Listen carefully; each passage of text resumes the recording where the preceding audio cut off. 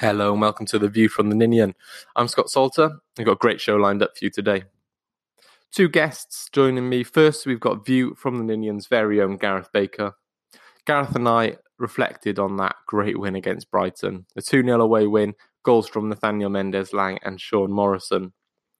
We touched on the Burnley loss a little bit, but we didn't want to bring the mood down too much. We also looked ahead to Sunday's game against Liverpool. I was also joined by the Anfield Rap's Neil Atkinson to get an insight into the Liverpool mindset and mentality as they chase that first title in a long time. Neil also talked about how perhaps Neil Warnock can set up Cardiff City to frustrate or maybe even get a point or three from Liverpool. A great show, some great insights, and I hope you enjoy it. Before I let you get to that, a quick word and an ask. We'd love it if you voted for View from the Ninian in the best new content creator in the Football Blogging Awards. Take you 2 seconds to vote.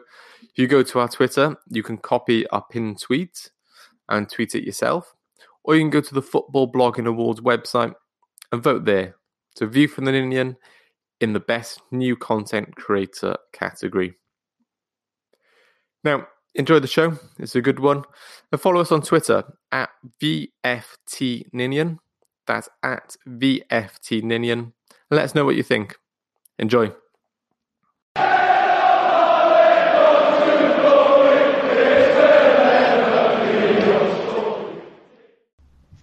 Well, joining me today and making his View from the Ninian podcast debut is Gareth Baker. Hi, Gareth. Hi, Scott. Glad to be here, mate. Thanks for having me on, yeah. No worries. How's it going? Yeah, not bad, mate. You know, all the better since Tuesday night, do you know what I mean? I could be feeling a lot worse, let's just say that. Yeah, it was one of the games of the season, wasn't it? Just an absolute cracker, and one that'll live on with us for a while. And you know, this is the first podcast we've done since the Burnley game as well, and I don't want to dwell on that too much because it'll put us down a bit. But Cardiff, perhaps there's a couple of decisions that maybe went against us that we perhaps could feel slightly aggrieved by. But Burnley deserved the win, I think, didn't they? Cardiff weren't at the race as much as we would have liked them to be.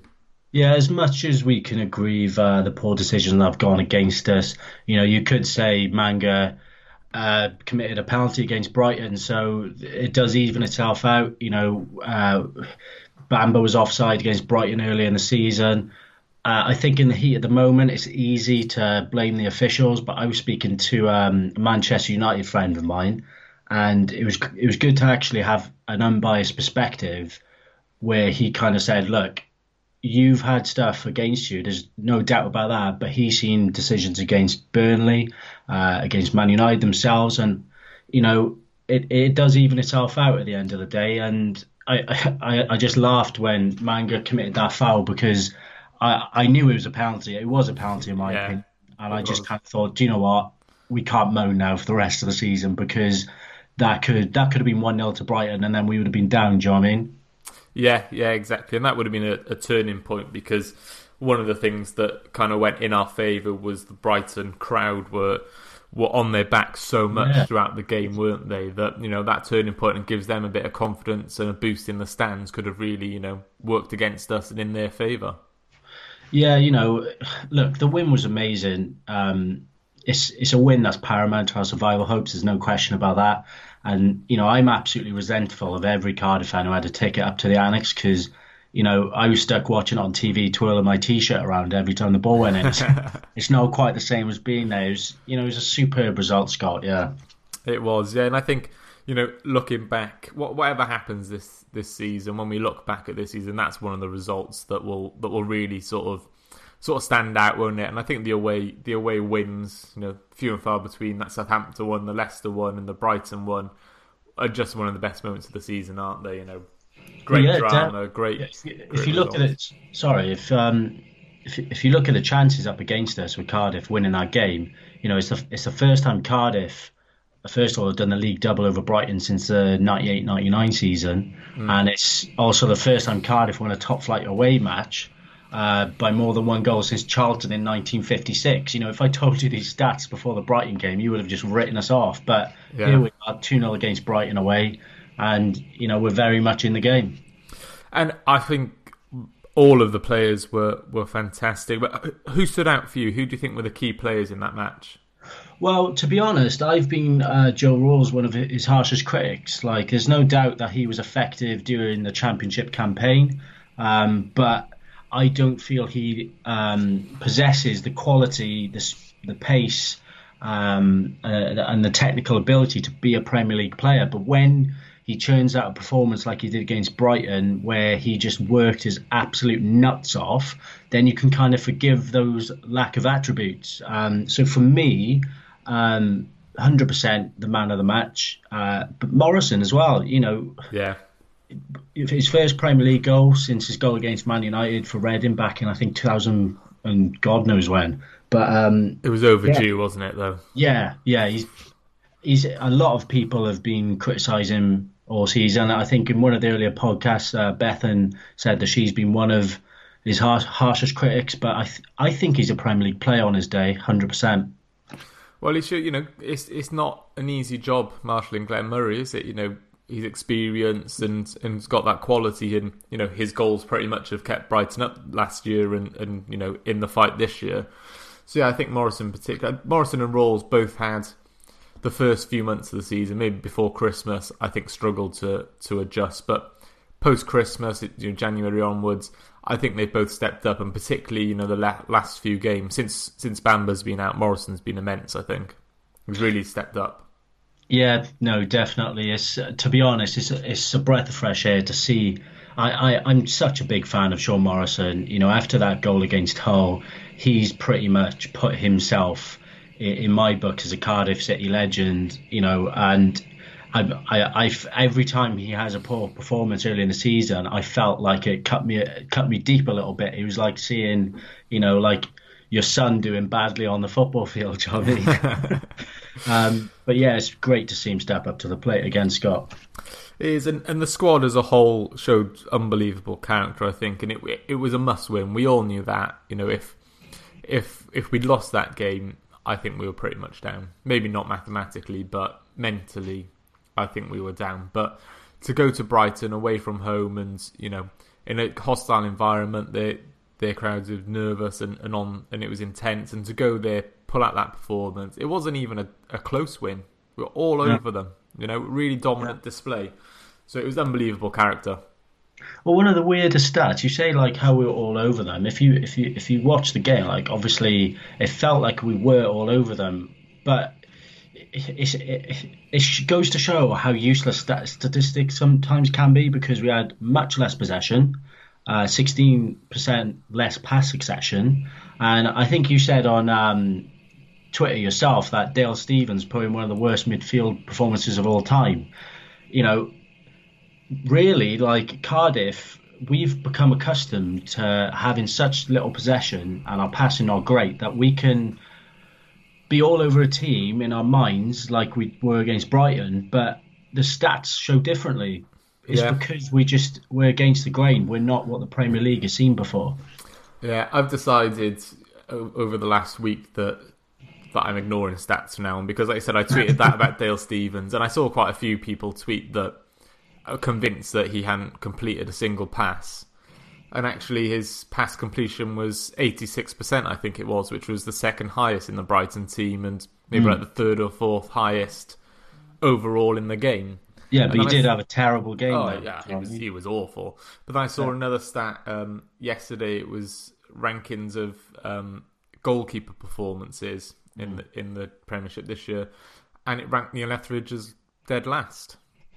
Oh, really? Yeah, I can't remember who produced it or what it was based on, but I was just looking. I was thinking he's been phenomenal this year. So it was based on, I've just got it here, based on crossing, distribution, and shot stopping.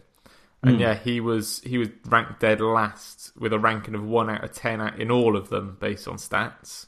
Well, hang on, for the season? For the season, yeah. Where are those stats from? World in Motion, apparently. Right, delete that website. It shouldn't exist. But I mean, it was just it was Hugh Davis, the former 442 guy who tweeted it. I don't know if you follow him on Twitter. And I went back and said, I'm not having this. Etheridge has been phenomenal this year. and he said, I agree. His guess is that some of it's tactical. Yeah. In that Etheridge is bound to have rubbish sort of distribution figures at Cardiff. We tend to boot it long almost every time, so it's likely going to not be a completion. And the way we set up to defend, with Morrison, Bruno, and Sol Bamba dominating the air, so maybe Etheridge doesn't come out and get the ball as much as other goalkeepers because he's got these big brutes in front of him dominating the air. But like I said, I'm done with stats. That I looked at that and I thought that is not telling of football and the feeling. And I think every Cardiff fan would say Etheridge has been phenomenal this year.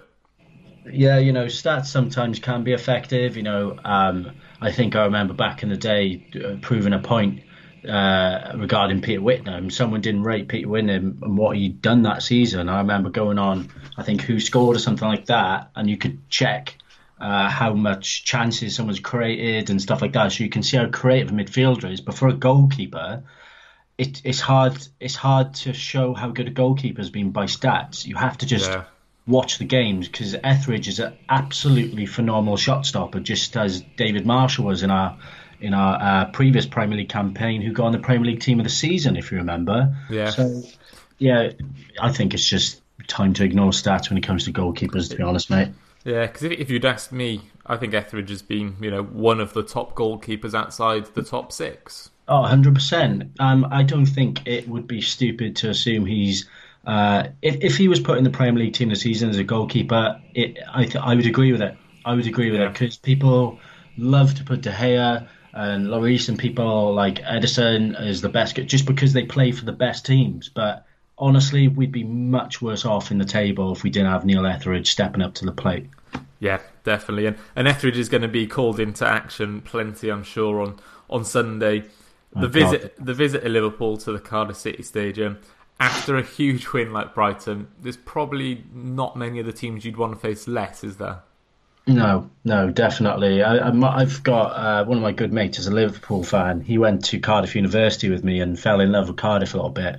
But even he said if we beat them on the weekend, that he's going to hate Cardiff for the rest of his life. So, it's hard to feel optimistic about a Cardiff win, to be honest, Scott. Liverpool aren't just a great team, if not the best in the world, but they're a great team with a chance to finally win the Premier League. And, the whole of Liverpool wants it just as bad as the whole of Cardiff wants survival, Premier League survival.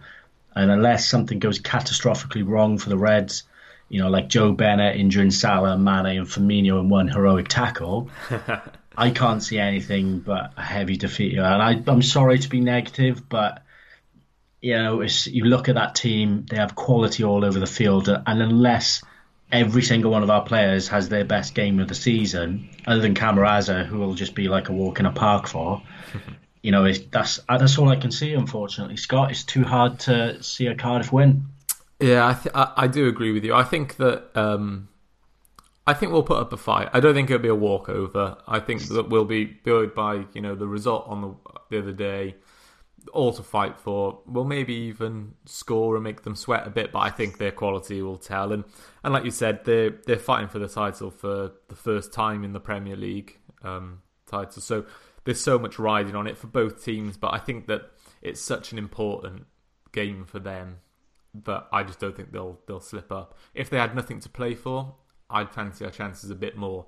Man United on the last day of the season, it's possible that it'll just be a routine for them. They won't have anything to play for. So that's the type of game you think, well, maybe we could get at them and cause an upset. But Liverpool, still fighting for it. Man City are playing Tottenham, aren't they? So, a chance for them to open up a gap if Spurs pull off a great result like they did last night, which was, I don't know if you watched it, but probably game of the decade, probably. It was unbelievable. Absolutely unbelievable, yeah. But, Liverpool have a very easy run-in for the rest of the season. They've got the likes of us, Huddersfield, Newcastle and Wolves. So they could be lax. They might think, oh, do you know what, we've got some easy games, and this is football. Liverpool might feel the pressure and choke. Who knows? Because I can guarantee the Cardiff players won't be under as much pressure as the Liverpool players. Yeah. And they might just want to go out there and enjoy playing against the elite for perhaps one of the final times. We can't write it off. We can't. It's unhuman to write off. Yeah, definitely. And there'll be some really important battles across the pitch. And, Liverpool's wingers against our full backs. Bennett's had a great season and Peltier's really, really stood up in the last few months. But the prospect of Lee Peltier stopping, a in-form Sadio Mane is scary sometimes. He'll certainly need a lot of help from whoever's playing in front of him. Yeah, it's going to keep me up at night, that thought now. Cheers, Scott. No, he's definitely stepped up to the plate as well. I keep saying stepped up to the plate, but that's what our whole squad has done, do you know what I mean? Yeah. Peltier, he has a big task in front of him. Bennett, I think he's a Premier League player. He's shown that now. So I'm not too concerned about him, but that right channel is definitely our weak spot, definitely. And, midfield might be a big battle as well. And I've not heard any sort of latest news on Gunnar's injury. And obviously Arta missed the Brighton one as well. So if those two are missing as well, that'll be a big loss. And hopefully Joe Rawls can step in as well. But not sure who fills that other role.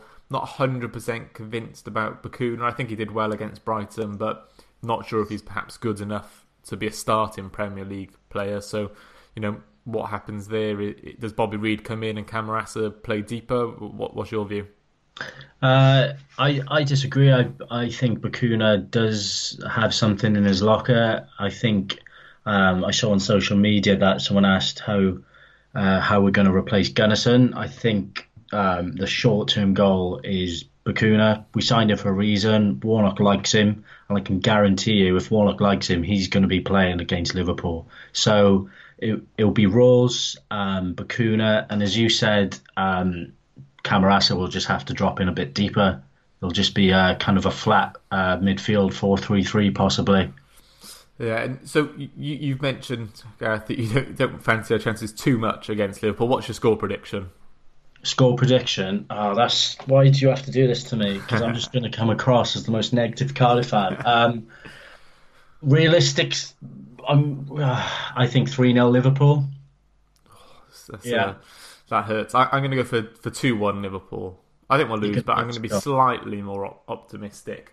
And after this game, obviously Cardiff then have got games away at Fulham, at home to Palace, and away to Man United. I think it's fair to say it's between us and Brighton to go down. Southampton are mathematically still involved, but I think they're probably out of it. Brighton, obviously Wolves away this weekend, Spurs, Newcastle, Arsenal away, City at home, Man City that is. How do you see it going? Yeah, it's quintessentially a relegation playoff now between us and Brighton. There's no doubt about that. Everyone else is safe. I think we definitely showed against Brighton that out of the two teams we have the bottle. If I was a Brighton fan, I'd be embarrassed by that performance. But you never know; they could turn it around. But as things stand, I can only tell it how it is. I think we will do the business. I think we'll stay up. I can only say that. Yeah, I agree. I like the optimism. Well, Gareth, perfect. Thank you very much for joining us. If people are angered by your 3-0 score prediction, where can they come and shout at you on Twitter? That would be at Gareth Bakery. Perfect. Well, hopefully they get too much abuse. But no, thanks for joining us. It's been great, and fingers crossed for Sunday. Yeah, thanks, Scott. I look forward to the boost. Thanks for that. Cheers. Cheers, mate. Bye bye.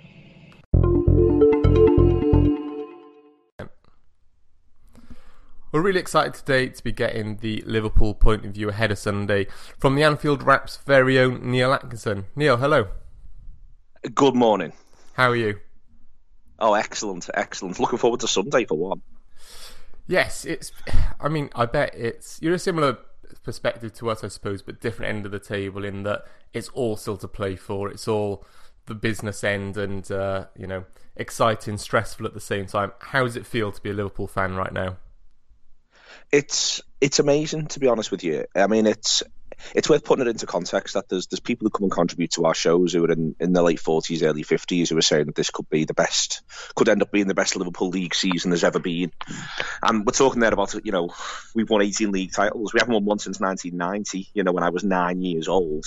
But we've won 18 league titles, and this could be, in terms of the level of performance, the points total, the competition, what we're up against. We've got to do this week in, week out. The pressure is on every time we take to the pitch, the pressure's on, and these footballers are delivering, and they're delivering at home, and they're delivering in Europe, and it's a tremendous side. So from that point of view, it's an absolute pleasure. There's another point of view where every single week you're hoping, not expecting, but hoping that Manchester City might just slip up a tiny little bit. Yeah. But, they've won every game bar one since the 3rd of January when we went to the Etihad, and they're a remarkable side. They deserve an enormous amount of credit. Manchester City, they've shown an unbelievable amount of grit. I think we talk a lot about the quality, but they've shown an unbelievable amount of grit, I think. But so too have Liverpool, and I do hope this title race, I know it's not a laugh for Cardiff at the minute, and us coming on Sunday, throws it in there, but I do really hope this title race is being enjoyed across the country, because this could be the best title race this decade. It could be the best title race, full stop. The level both sides are going at, and so I really do hope that people are enjoying it. At times, probably enjoying it more than I am. But that's the nature of the beast. It's what you've got to get through, and hopefully we win the day. But there's every chance we win every game and we come second, and that'd be crazy. But that's what could happen. Yeah, I think you're right in that it's one of the most exciting title races, even as a Cardiff fan looking up, and the fact that Liverpool have already, I think I'm right in saying, already bettered Leicester's title-winning points total with 5 games to go, and like you said, there's a chance that they might not win the title. Yeah, I mean, we've got to be open to that, and if that's the case, then as far as I'm concerned, they can present Manchester City with the title on the steps of St George's Hall in Liverpool, and we can all go and shake their hands. Because if we can't get behind this sort of demonstration of elite sport and elite mentality, then what I don't want to hear at the end of this, certainly if Liverpool get 97 points and Manchester City get 98, or even if we get 97 and they get 96, is talk that somebody's bottled it, or all of those cliches, all of those nonsenses. I think that'd be a real shame and a bit of an insult to the standard of the footballers and what they've done week in, week out. I've been so impressed with City, but Liverpool have kept pace and are continuing to do so. And at the minute, we may just look a little bit stronger, but that doesn't, we can't influence what Manchester City do. We can't change what they're going to do in the league at all. And now we don't face them in Europe, so we've just got to do our thing and enjoy our thing as much as possible. And I hope that happens as well. I don't want a situation either where Liverpool supporters themselves are looking back at results in January saying, "Oh, we drew at home to Leicester. We probably should have won that." And getting on the side's back. I really hope that doesn't happen. If we take this all away and then we're just bested by a point by this Manchester City side, which would have averaged 99 points across 2 seasons, then I think we just go, that's one of them, and we've got to dust ourselves down and find a way to get psyched up for next year. Yeah, I think you're right with the people labelling it as bottle jobs, and we've seen it this week already with Guardiola and people calling him a bottle job in Europe and a failure, but an unbelievable side, Man City, the same Liverpool, and it shows the fine margins at that high level. Exactly, and you've got a literal sort of demonstration of the fine margins, which is that Aguero is deemed to be offside in an earlier phase of play than the one that sticks the ball in the back of the net by about 6 inches at most. And I don't really want to get into the rights or wrongs of that decision here, but what that sort of reminds you of is that if you want to try to act as though these lads are going to in some way, shape or form bottle it, well, actually in that passage of play, nobody bottles anything. Aguero does really well, feeds Sterling, who finishes brilliantly. There's not much that the Tottenham keeper or defence can do about what happens to them. They haven't got anything badly wrong, and in the end, and it's 75, 80, 85, maybe even 99% luck in the end that goal isn't given. And then what happens is that we get told that Guardiola can't put a side together that can challenge in Europe, or that he's got this fatal flaw or anything like that.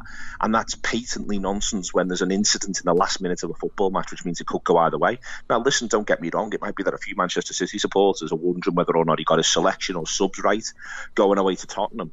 But even there, in the first leg, Man City came to Anfield last season in a European Cup quarter-final first leg, and we beat them 3-0, and he tried to pick a side that would protect his side and be able to be offensive, and we picked him up on the counter, and he's got that information in his head, and he's got to think about that and make some decisions. And listen, football managers none of them can be perfect, but the idea that Guardiola isn't self-evidently one of the very best, if not the best, coaches of elite footballers in the whole world is ridiculous. It's nonsense. Yeah. The idea that anyone would say that just doesn't make any sense to me, and certainly not to say it to score some sort of banterish points on either in the pub or on social media. You know what I mean? Let's not do that. Let's instead say it's brilliant that we've got this level of coaching and this level of footballers, and we get to watch them every week. Yeah, it's great actually to hear you speak. And we had, before the Man City game a few weeks ago, the guys from the Blue Moon podcast on, and they were similar in that there's no hate or disrespect. There's a lot of respect and admiration shown from both teams to each other, and I think that's testament to both clubs and the quality of the sides. That, like you said, if you lose out the title to Manchester City, you've got to kind of just hold your hands up and say we've had a fantastic season. Absolutely, yeah, and I do hope that that's, if it goes that way in either direction, I do hope that is the sort of the prevailing wind on the matter is that everyone gets to sort of say, yeah, it came close. Trust me, there'll obviously be times where Manchester City will drive me a bit mad. Fernandinho being able to forearm a smash Kane in the back of the head and get away with impunity in the first leg was one of those sorts of times where you're a bit like, really? But ultimately, Fernandinho is a fantastic footballer, and he's got where he's got to by being driven and by being really, really good. And I think that's all you want. All you want at this point now is to see your side continue to do the business. And I don't really like watching Manchester City's games anymore because I find it quite a draining experience, and you're just jittery and panicky when you're just looking for a side to fail to do something rather than trying to urge a side on to succeed or just enjoying a football match on its own merits. Like every single time Raheem Sterling gets the ball, I just want to cover my face. So I want to hide behind a cushion. So that's not that doesn't feel good, if you know what I mean. When really I should be thinking, well, let's have a little look at what this fella does here. But that's where we are, and down the other end of the table, you put yourselves in that position now with Brighton, where it's probably quite similar. Yeah, it is. Is it? Am I right in saying is it 25 years since Liverpool won a top league title? Something around that though. That years, longer. Isn't it? Longer, is it? Longer. 1990 was when we last won the league. How much does that play into the mentality? You think? I saw a quote from Klopp the other day, and he said the club hasn't won a title for that long, but this is the first time this team has challenged for the title, so we can't judge them against that. But how much do you think for the supporters is that a factor? It's huge for the supporters. It really is. I think so far, I think if Klopp pulls this off this season and Liverpool win the title, then I think it will be one of the great feats of football management of the last sort of, ever. To be honest with you, and there's lots of little factors in that. I'm not saying here it's some sort of necessarily brilliant feat of coaching / tactician sort of football management, although that plays a massive part of it. But instead, building a team over a period of time, building a set of expectations, managing that team, managing their expectations, managing them through moments, picking fitness, having a fitness plan for the side, working out who's going to feature when, all of that sort of stuff. A lot of the stuff that you do in July or maybe even you do last April, I think is where Klopp has genuinely excelled this season and done so to an astonishing level. But one of the things he's done brilliantly is he's harnessed that pressure off the pitch from the supporters mostly all as a force for good.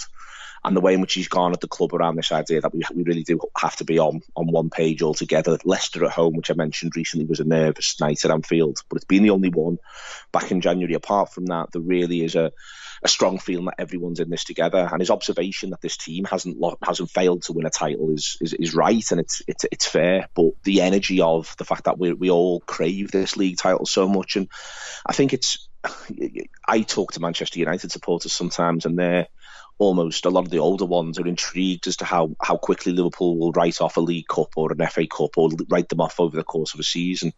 And their sort of attitude, a lot of them is, well, just silverware's silverware. But I think that Liverpool supporters will be able to feel that and live that journey a little bit more once that first league title was in the bag. That our first league title, this is a generational thing. As I said before, last time we won the league, I was 9. And that means that literally I've never had a pint with Liverpool as champions. Now, that's the case for a lot of football supporters in this country. But what they don't have is the idea that, well, lots of other people have had lots of pints with Liverpool as league champions. We've won it 18 times. We're still the second most successful club in terms of the league titles won in this country. And we haven't won any of them since 1990. And I think it would be, it'd be profoundly important for the club, not least because, listen, football's football. We could have the same group of players next season. We could improve upon them, and we could get 10 games in, and we could be played 10, won 6, drawn 2, lost to. And we could have played as well as we played in the first 10 games of this season, but we got a sending off, the ball didn't bounce for us, a contentious penalty, and we'd have 20 points. And 20 points is sound, it's fine, it's top four pace. But Man City could be played 10-1, 9 drawn 1. Yeah. And how we'd then feel if we hadn't won the league this season. If we had won the league this season, we'd be going, well, it's absolutely fine. Let's just hang in there, see if City slip up on the one hand. On the other hand, let's try and win an FA Cup. Let's try and win a European Cup, and let's just make sure we finish top four. And we'd be utterly relaxed about it. But if we didn't win the league this season, we'd be all doing each other's heads in absolutely up the wall about it, no matter how much we respect Manchester City's achievements themselves, feeling like, oh God, it's never going to happen.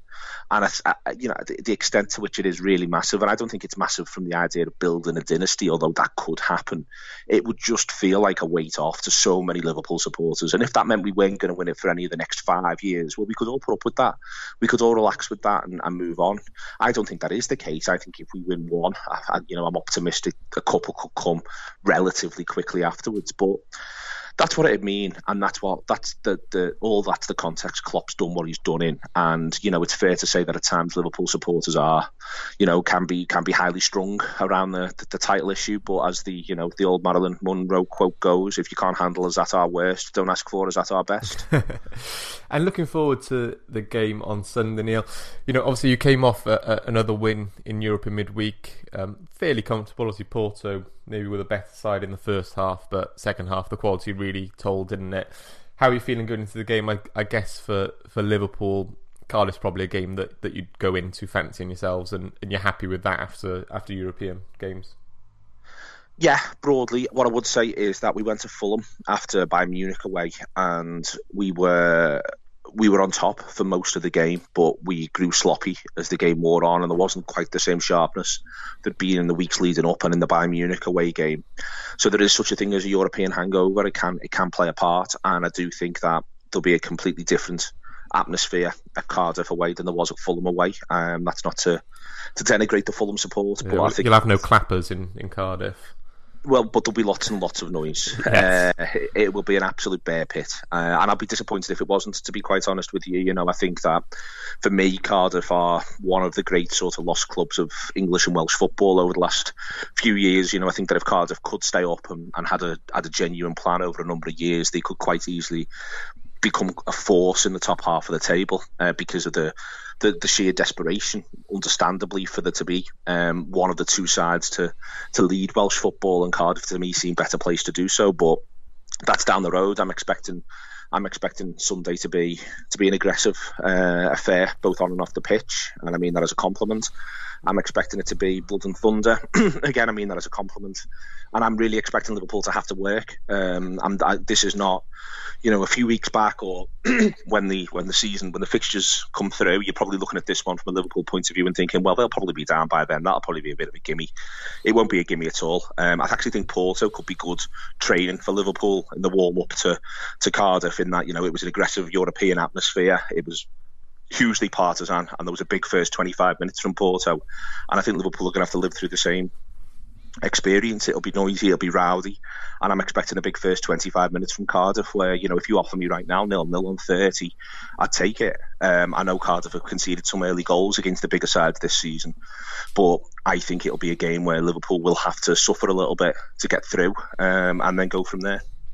Yeah, I agree. I think obviously our win against Brighton in midweek completely changes the context of the game, and gives us that boost in energy that it's all to fight for us. And I spoke to This Is Anfield with Henry Jackson for their preview this week, and I said similar to you, I could see us kind of going for it the first 25-30 minutes, maybe even nicking a sort of scrappy goal and really putting the pressure on. But I think probably Liverpool's quality will tell, and maybe you win 2-1 or something like that.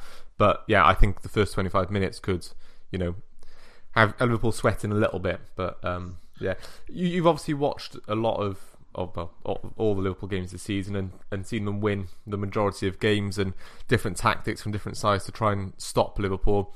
If Neil Warnock was listening now, what advice would you give him to stop Liverpool? Well, I don't think Neil can do this given the personnel that he's got. But right now, if I was setting up a side that was somewhere in the Premier League between 7th and 14th, I'd say play 5-2-3 or 5-3-2. And that's what I'd be looking to do. I think you either go 2-on-2 on Liverpool's centre halves, and you accept that whichever of your strikers comes up against Van Dijk is likely to come off second best. But if you were to go 2-on-2 there, I think you could really put him under some pressure because he'd be less able to help across, and you give Liverpool's fullback something to think about in terms of do they need to help the centre halves. A lot of sides play one up front against us, and I understand why, because that gives you the idea that you can get 10 behind the ball. But I think you'd be better off gambling and having 7 or 8 behind the ball, and instead looking to pin Liverpool and at least make them think what they're going to do about that threat. So, but I don't think Warner can play a back five, particularly given the personnel that he's got. Maybe if Bamba was available, but he isn't. Yeah. So I think it's difficult, and I think also if you play something like 5-2-3, to use 5-2-3 as an example, I think you need your midfield to be exceptional. And so for instance, Leicester, who could play, for instance, Ndidi and Tielemans or Ndidi and Mendy, they could do that. But I think you could just find yourself overrun in that area if you're Cardiff and your players are just simply less good, which they are. So I think that the setup that Warnock's likely to go with is probably the smartest one. I think I'd really get Nias to cheat and to run channels and to hound whoever it is who has the ball. I'd probably be asking him to do a massive 60, covering right the way across the line and really, really pressuring it. It's what he wants to do anyway, but I'd be encouraging him to just run himself into the ground for 50-55 minutes and then accept that he's going to be coming off. If you want to have him on the pitch for the last half an hour, then go with somebody else up top and change that one around a little bit. Yeah. And then, from there, I think that Camarasa is so important to this Cardiff side. His quality is clear. Yeah. For me, the interesting one is whether or not it's Gunnarsson and Arter. Gunnarsson, I know, went off in the last game, and Arter missed the last game. And there is a thing that should be in Neil Warnock's mind that I think, listen, if he'd got beat by Brighton, then this game at the weekend, or drawn with Brighton this game at the weekend against Liverpool, would actually have been almost a bit more all or nothing. You'd have needed to get 3 points from it to stay alive, and that would have been a really, really difficult ask.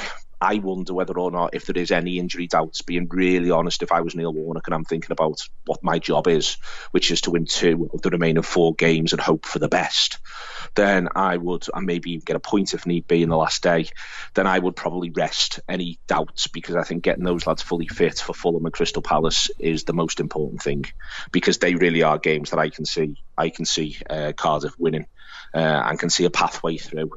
From there as well, I'd then be sensible with the fullbacks. I'd get them to come in quite tight. I'd be aware that Liverpool are going to therefore look to play with their own fullbacks, and you've got to have a plan detailing what you're going to do with Liverpool's fullbacks and how you're going to stop getting the balls to them. I think that's the thing I'd probably try to do. I'd be working on keeping Trent Arnold and Andy Robertson out of the game and making sure that it's hard for Liverpool to get them the ball, and once they've got the ball, closing off obvious passing lanes. But listen, Liverpool they're a terrific attacking unit at the minute. Any one of Salah, Mane and Firmino can contribute in a second. Liverpool are never more than 10 seconds away from scoring against you, and that's one of the real benefits and brilliances of this side is that fact.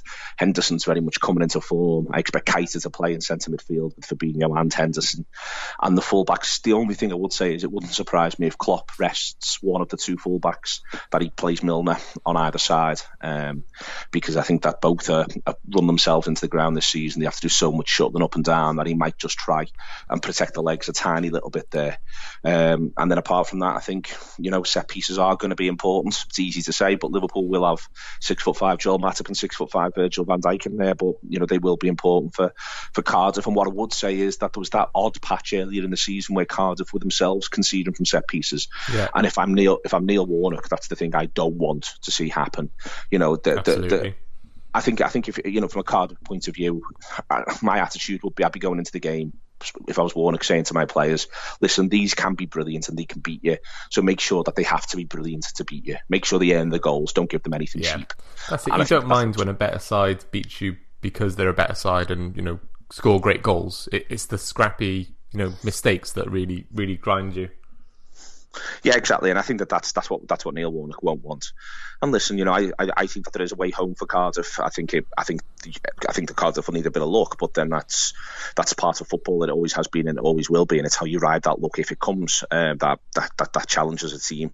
But I think this is a Cardiff side that can win 2 of its last 4. I obviously very much hope one of them isn't against Liverpool, but I think it's possible that Cardiff can win 2 of the last 4.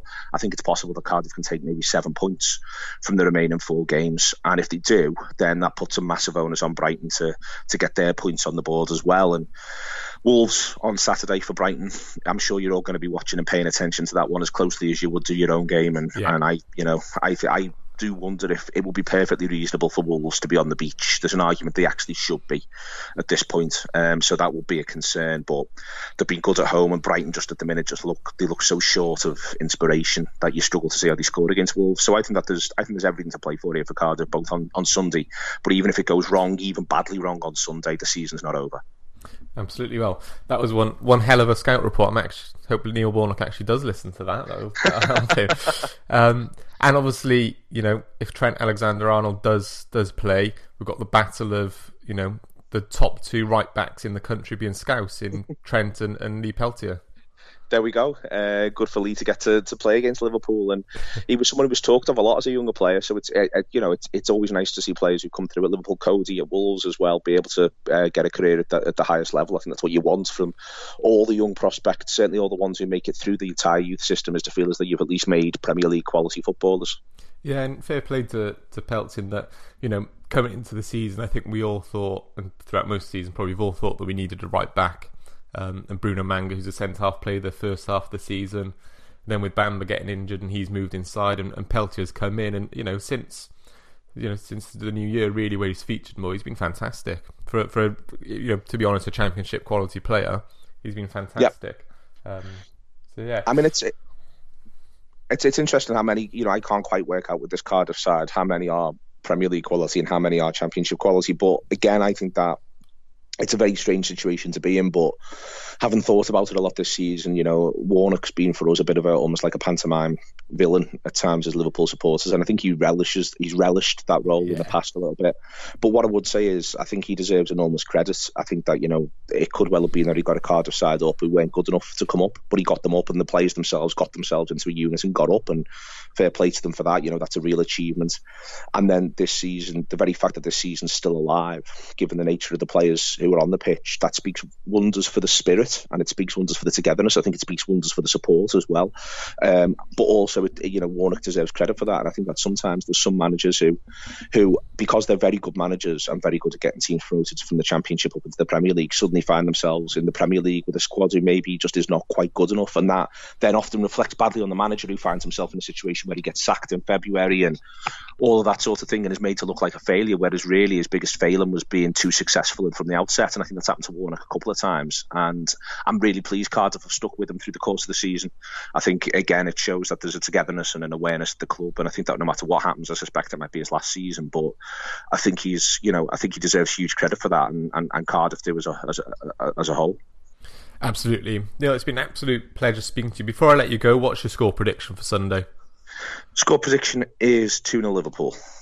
Great. Well, enjoy the game. Are you making the trip down to Cardiff? Sadly, I'm not for this one. I have family commitments and pressures. Easter Sunday has not been good. If ever there was a game I wanted to be 5:30 Saturday, it was this. Yeah, well, enjoy the game if you watch it at home, and best of luck for the rest of the season. Thank you very much. Thank you for listening to View from the Ninian. A reminder that if you like what we do, please vote for us as the best new content creator at the Football Blogging Awards. There's 2 ways to do this. You can vote on Twitter. Head to @VFTNinian. That's VFTNinian. Copy and paste our pinned tweet and tweet it from your own profile.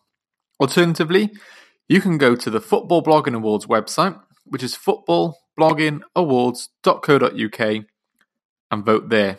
Remember, View from the Ninian under the best new content creator. Thank you very much.